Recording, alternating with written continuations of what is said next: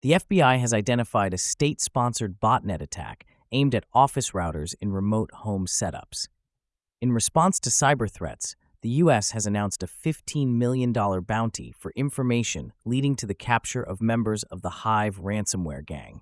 Meanwhile, the FBI is advocating for the authority to conduct warrantless surveillance to thwart possible cyber attacks from China. There are ongoing discussions about the hurdles in conclusively identifying Chinese government hackers in court, alongside the broader difficulties the FBI faces in attributing cyber attacks to these state actors.